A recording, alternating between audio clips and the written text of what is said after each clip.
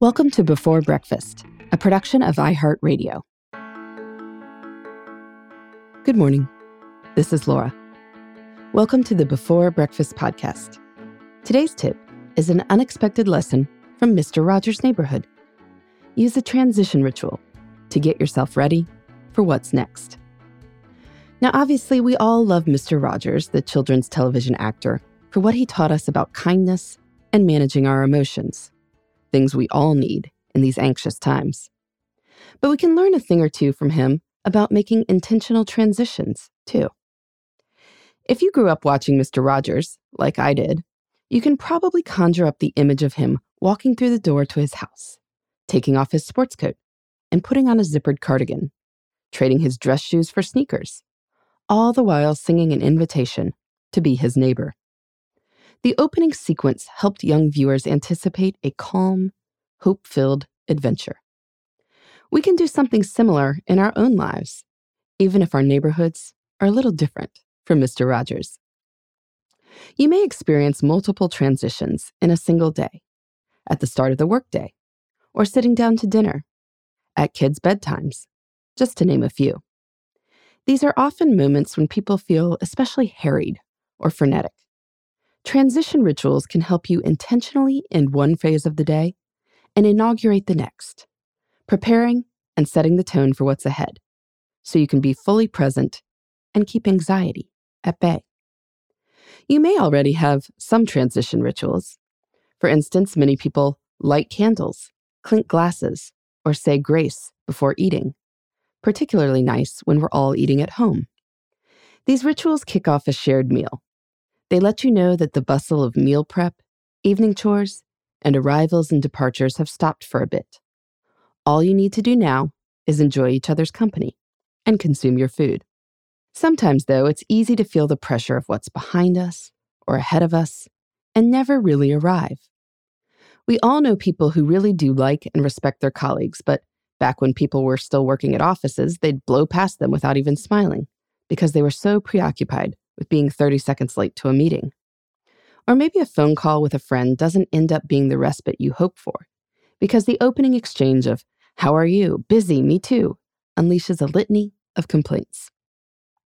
So how can we use transition rituals to be more intentional?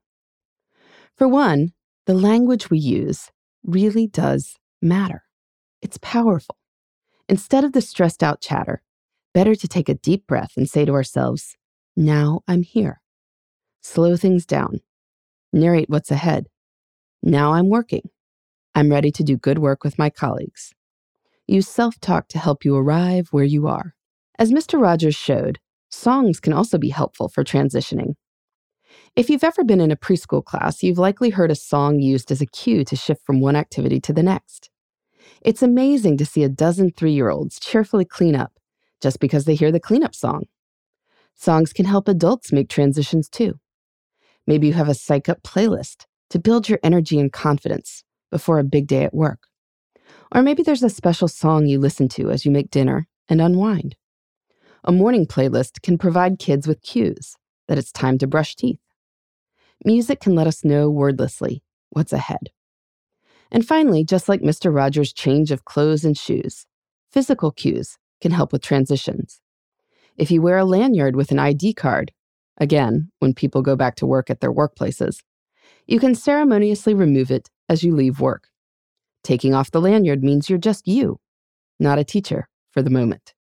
You can narrate the wardrobe change to amplify its impact.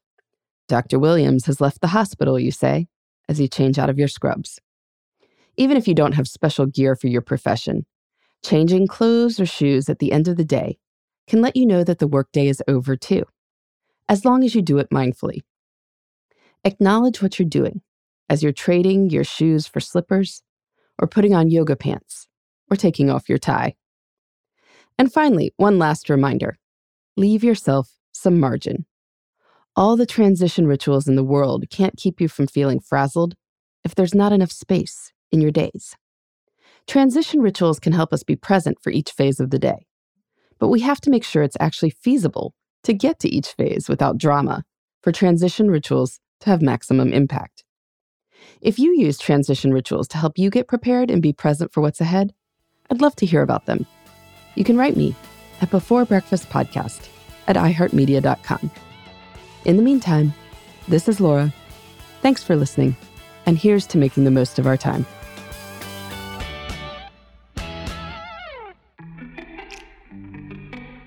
Hey everybody, I'd love to hear from you. You can send me your tips, your questions, or anything else. Just connect with me on Twitter, Facebook, and Instagram at Before Breakfast Pod. That's BE4, then breakfast, POD.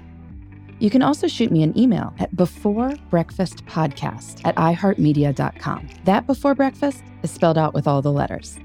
Thanks so much. I look forward to staying in touch.